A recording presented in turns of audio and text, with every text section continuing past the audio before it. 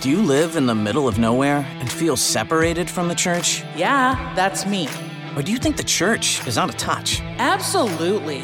Then this podcast is for you.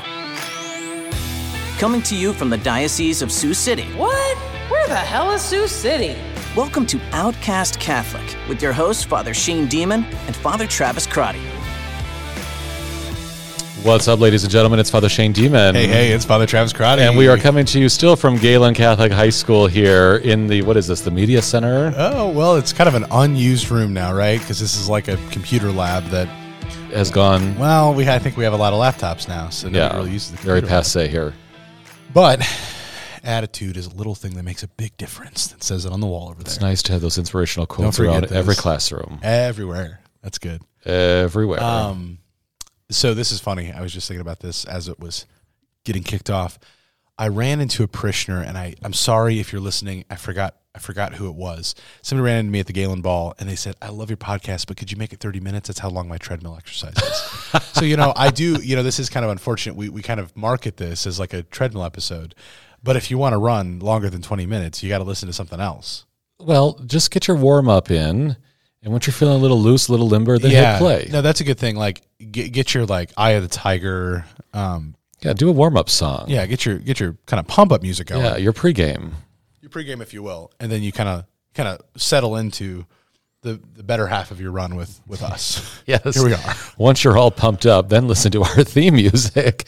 Talk about Sioux City. This is our theme music. Listen to our soothing voices. Like, you want to stop running. Well, to any of our listeners, I'm not sure if we're going to stretch this to 30 minutes today. I don't have time for that. You don't. You have to get to a meeting. But that's all right. We're going to do our best. And to all of our podcast listeners on a treadmill right now, just keep running. Just keep swimming. Just keep going. Just keep going. Father Travis. I also have gotten a few comments from people who absolutely know what the show Recess is. FYI. Yes. In fact, I did get an email. I don't think you and I have had a chance to speak about this.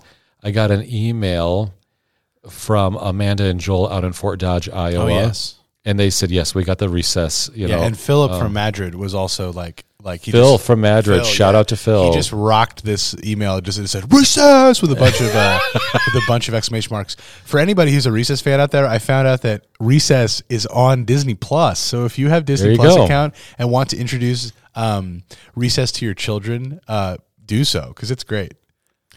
I still haven't checked it out yet, but I'll get on that right away. Absolutely. Okay. I can't say it. Sorry. Go ahead. You're banned from saying absolutely, according to Father Taylor. You can't say it. I know. He's got the counter going already. Father, I was just out in Long Island, New York. Sweet. Flew into LaGuardia, was at the NCDVD conference for the new discussion on the PPF6. So that was like an extra NCDVD This is extra NCDVD with the release of PPF6. PPF6. PPF6, this is the most. Nobody this knows is what it that sounds is. like when people in the military have conversations and they just rip off all the stuff. In the priesthood, we have this too. NCDVD. Father Shane, what does that stand for?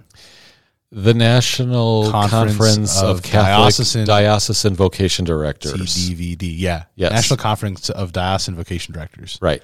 Annual conference in the fall, which is one of the best conferences that I've ever been to because they bring in great speakers, but they give us a lot of practical tips on how to actually be doing vocations ministry, to reach people, how to handle psychological issues of prospective candidates, how to do ongoing seminary formation. It's really helpful stuff. And it's just like good time with the boys because it's like all the vocation directors from the whole country hanging out. Well, there is some fraternity, and that's really helpful because, if you're a vocation director and you might be in a diocese where some guys feel like they have no support from their bishop or their local priest, but they're expected to go out and find like 40 new seminarians tomorrow, and they might just feel like they're swimming upstream here without a paddle, it can be really, challenging for the guys. So the talks and the presentations are great, but the fraternity usually gives me a lot of perspectives, not only to understand my work spiritually, but also just kind of creative ideas of how do you run your website and how do you handle social media and all these things. And not like we're going to spend the whole time because people, don't have much time left on the treadmill workout here. There's hope. You're going to finish that workout. Don't worry. Right. There's a lot of changes coming with this PPF6. PPF stands for Program for Priestly Formation.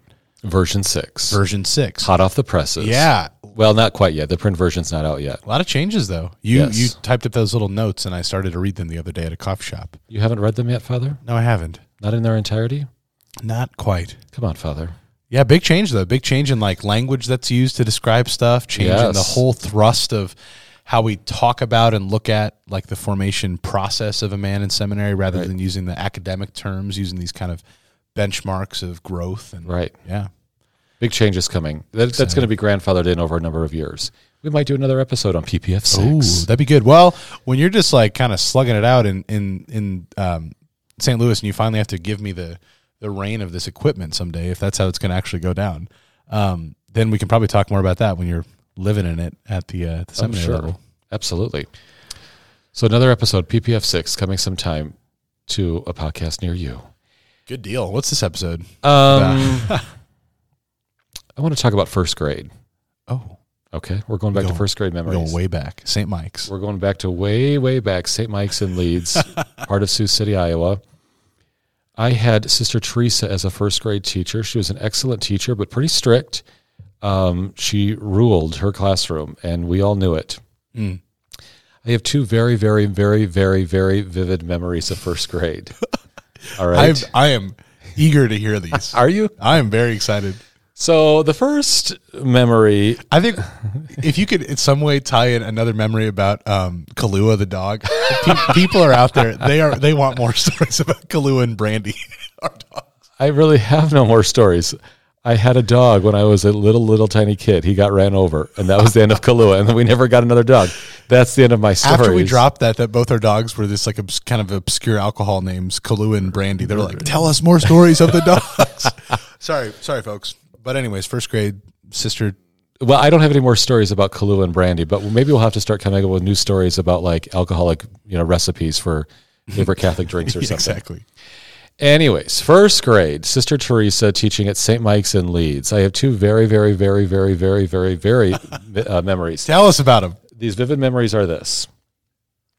Sister Teresa used to have in her classroom this little wooden board. It was a very thin panel, and it was really, really rough and worn down on the edges.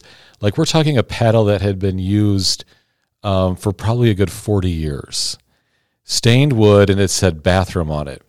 And as first graders, if you needed to go to the bathroom, you went over to the side chalkboard and you picked up the panel and you stood by the door and you just held it in front of you, like your sign. As she's like moving on with whatever she was teaching. Well, she's in the midst of teaching. You just stand she's there. A busy first grade teacher. Yeah, of course. Instead of holding up your hand and going, I have to go to the bathroom. No, you just hold it. Stand there with it, so it's worn out on the sides. It's worn down on the sides. Lots of usage. Which gives all kinds of questions as to the sanitary, nature of that. It was just well seasoned. It was well seasoned, yes. I don't know how much disinfectant was ever put on that wooden panel when it was taken in and out of the restroom by first graders for like 40 years. Anyways, we didn't think about that at the time. But you're standing there holding this panel, this little wooden sign, and it says bathroom. And I don't know. Maybe I cried wolf way too many times. I don't know. But one day I was just standing there, and she never gave me the nod that it was okay to go, and I just peed my pants.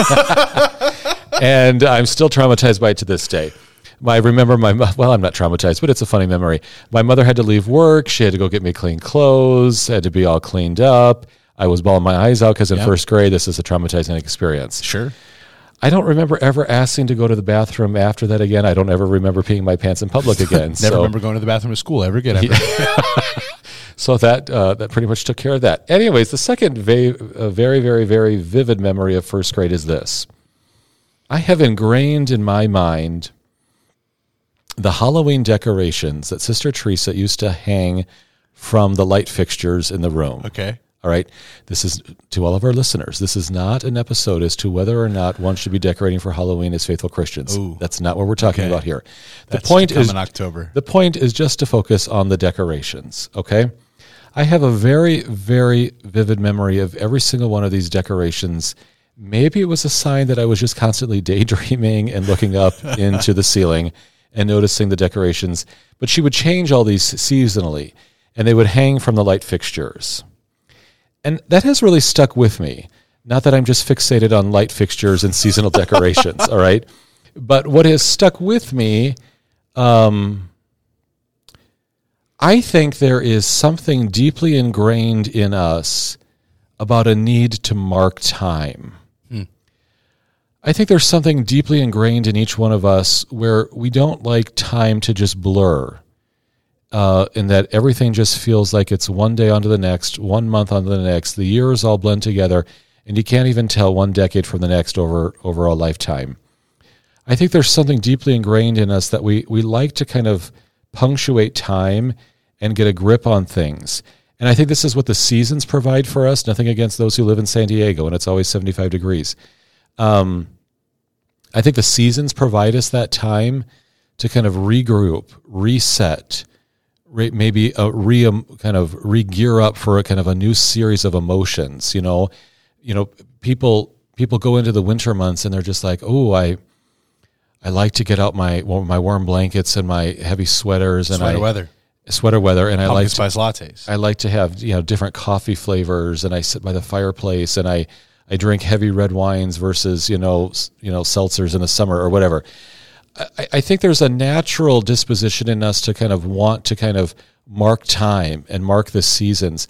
I think the environmental seasons do that. I think we also do that with holidays, and I think the church gives us that opportunity as we mark the seasons. There is something to be said about decorations. I'm not an interior decorator. I don't have a design background. But I do think, going back to those first grade memories, I think there is something to be said about how do I enter into this season right here and right now and make this moment or this focal point of this season, whether it's Advent, Lent, Christmas, Easter, ordinary time, whatever it is. How do I maximize this? How do I enter into it? What is the focal point right now? And how do I kind of treat this as a separate little journey within the larger journey? Does any of that make sense? It does, and it's resonating a lot with what I'm experiencing in the spring right now. So much happens in the spring. Mm-hmm. Liturgically, with the end of Lent and Easter season, kind of that always happens, obviously, in the springtime. Kind of fluctuates when Easter falls.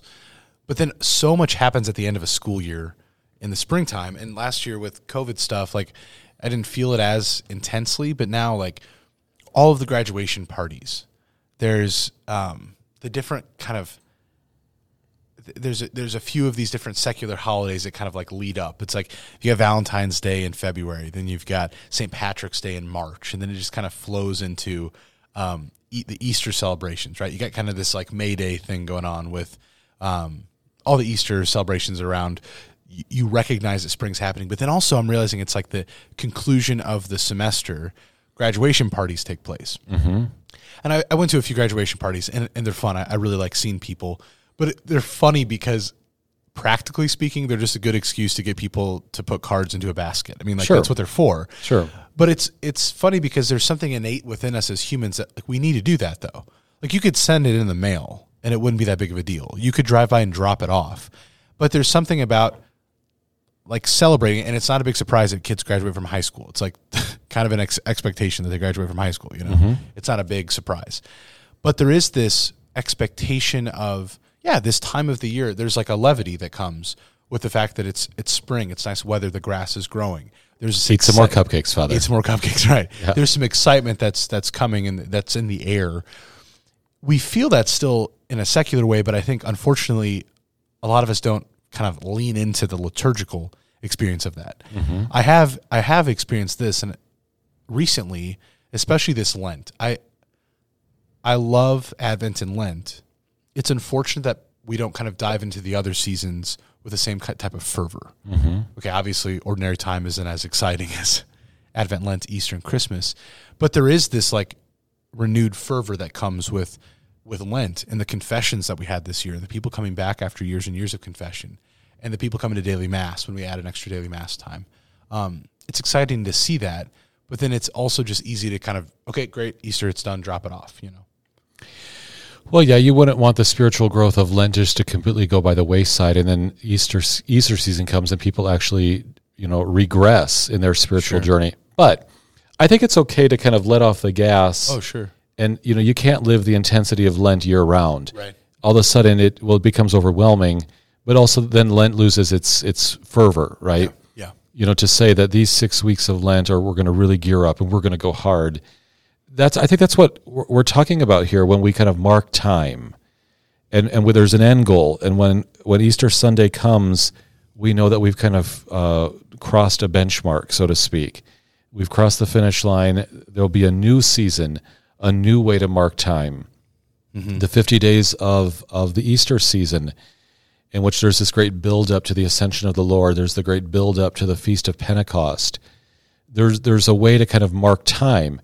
We do that with church decorations, liturgical colors, the changing of music, some of the novenas that lead up to these great celebrations. Yeah. I think there's a way to mark time, and I think there's a way that gives a different spiritual focus, a different dimension, so that life doesn't become really monotonous, and different facets of the interior life become really well known. Obviously, we focus a lot on Jesus during Lent in his passion, death, and resurrection, and as we get closer and closer to Pentecost, I find it really beautiful to start switching some of my prayer towards a more focus on the third person of the Holy Trinity with the Holy Spirit. How is the Holy Spirit leading me? How am I preparing to receive the Holy Spirit more deeply and cooperate with the grace of the Holy Spirit through Pentecost? What intentions am I bringing to a novena leading up for 9 days in anticipation of the season of Pentecost? These are the ways that I think we mark time, and it's a way to, again, guarantee that life just doesn't become one monotonous, bland experience of the same, but it also allows us to kind of poke at different facets of the interior life, to highlight certain things. There's a psychological break, there's a psychological relief that comes with that. People here in the United States will look at Memorial Day in May, and then Labor Day in early September as kind of the unofficial start and stopping points of summer. And that allows kind of for a psychological shift and break, which then opens up the door as you say goodbye to one season. It opens up the door to find a new focal point, a new goal. Yeah. Yes. What I'm thinking too, when you mentioned the monotony, there's something really distinctive about Christianity, the Judeo-Christian tradition. A lot of other religions see time as cyclical, just a big circle, right? Things are just going around in a circle. It's the seasons happen, the seasons happen, the seasons happens. And that's where there can be some monotony. But Christianity, yes, we have these seasons, but it's more of like a corkscrew. Like it's moving somewhere with each season, right? Like you come back around each season. And it's funny, as a priest, I've noticed this we have this 3-year cycle of readings, right? And I obviously haven't even gotten through that with only 2 years of priesthood, but even throughout my time in seminary. But, every time you come around to Advent, Christmas, Lent, Easter, like there's renewed fervor, right? There's this renewal, and there's this hope that there's continual conversion. It's like that extra vow that Benedictines take of continued conversion, right? That as we're moving through this process of the seasons, as we're seeing like these marked times, as we're really experiencing time as consecrated, it's actually moving somewhere, though. That's what gets to be exciting about it. It's not just like, oh, here comes another year, here comes another thing, right? And people find themselves stuck in those ruts sometime. Right. What's exciting is that, like, Jesus is the same yesterday, today, and forever. Like ever ancient, ever new. Like new things are happening, and we get to receive those new things through the Holy Spirit, as you said, as we get to revisit time and again these beautiful feast days or liturgical seasons. I remember it was around Lent at Conception, and one of my friends asked one of the really old, wise, holy monks what he would do for Lent, and especially for Holy Week, and he just said, "This is such a holy time." He said, "Try not to sin as much as possible. Like actually try to become holier." And to hear that even this older man, he hasn't just kind of resigned himself to, well, I'm never changing, but there's even still that desire for continued conversion all along the way. But the more you've been talking about this, about kind of going back to those first grade, really tender first grade stories. Thanks for sharing those with us. The puddles of urine at my feet. Oh, wow. And the... I was kind of hoping on the second story, but we're back to the first. The second story is the Halloween decorations, marking time in the fall. Yes. That, especially, I think, thankfully we have a lot of parents who are listening to this, and there are ways to encourage that at home and to bring, like we mentioned recently in an episode about like the domestic church, there's ways to bring that into, yes, your parish, not so you just kind of have like the bland sanctuary that looks exactly the same all year long. But it changes when flowers come out, when different colors of fabric that's used to kind of adorn the altar and the ambo and things like that. The vestments that are worn by the priest, like they obviously change with the color, and perhaps even the quality changes from daily mass to bigger feast days or Sundays. The addition of maybe incense or the sprinkling rite of holy water that's accompanied. But the hope would be that would also translate to happening at home too. Mm-hmm. The decorations, like for the secular holidays, it's good to have decorations, right? Even more so to have these decorations in the church and in the home for these liturgical celebrations as well, to help mark time. Yeah, so perhaps just kind of to wrap up here, for anyone on the treadmill, keep going. But just to wrap up here, as you change seasonal decorations at home, as you notice the seasons change in our environment and climate, as you notice that seasons change in the church, and as you just mentioned, Father Crotty, that the sanctuary might change in its decorations or whatever. As these changes happen, and as we mark time seasonally, maybe a good way to handle that is to kind of give gratitude for the season that has just concluded, to notice the graces, to notice the blessings, to notice the spiritual fruits, but then to also set for oneself new spiritual goals. We don't just have to have New Year's resolutions on January 1st or Lenten resolutions on Ash Wednesday. Is there a virtue that you want to grow in the spring? Is there something that you want to continue from the Lenten season and continually build on during the Easter season? Is there a virtue or a spiritual goal, maybe a new spiritual reading that you want to focus on during the summer months? Is there a new devotion that you maybe want to start in the fall? Is there companionship with a particular saint and devotion to a saint that you want to develop maybe in a winter season? Whatever it is. I think we could start attaching spiritual goals and emphases of virtue to these seasons as a way to even mark the time more significantly. So it's not just simply a time to change decoration, not just simply a time to change seasonal apparel and clothing, but to also be able to go back and mark and say, oh yeah, that was a great summer. That's really when I worked on this. Or in that stage of my life, boy, I was really into reading the writings of this saint. And I can go back and I can mark those times of my life with its spiritual growth and emphases as well. So these are just kind of some random musings here about the changes of the seasons and hopefully as they impact our interior lives. Father Travis, thanks for your insights. Get your decorations out and don't wet your pants. See you soon, everybody. Thanks for tuning in. Send your questions and comments to outcastcatholic@gmail.com. Catch you next time, and God bless.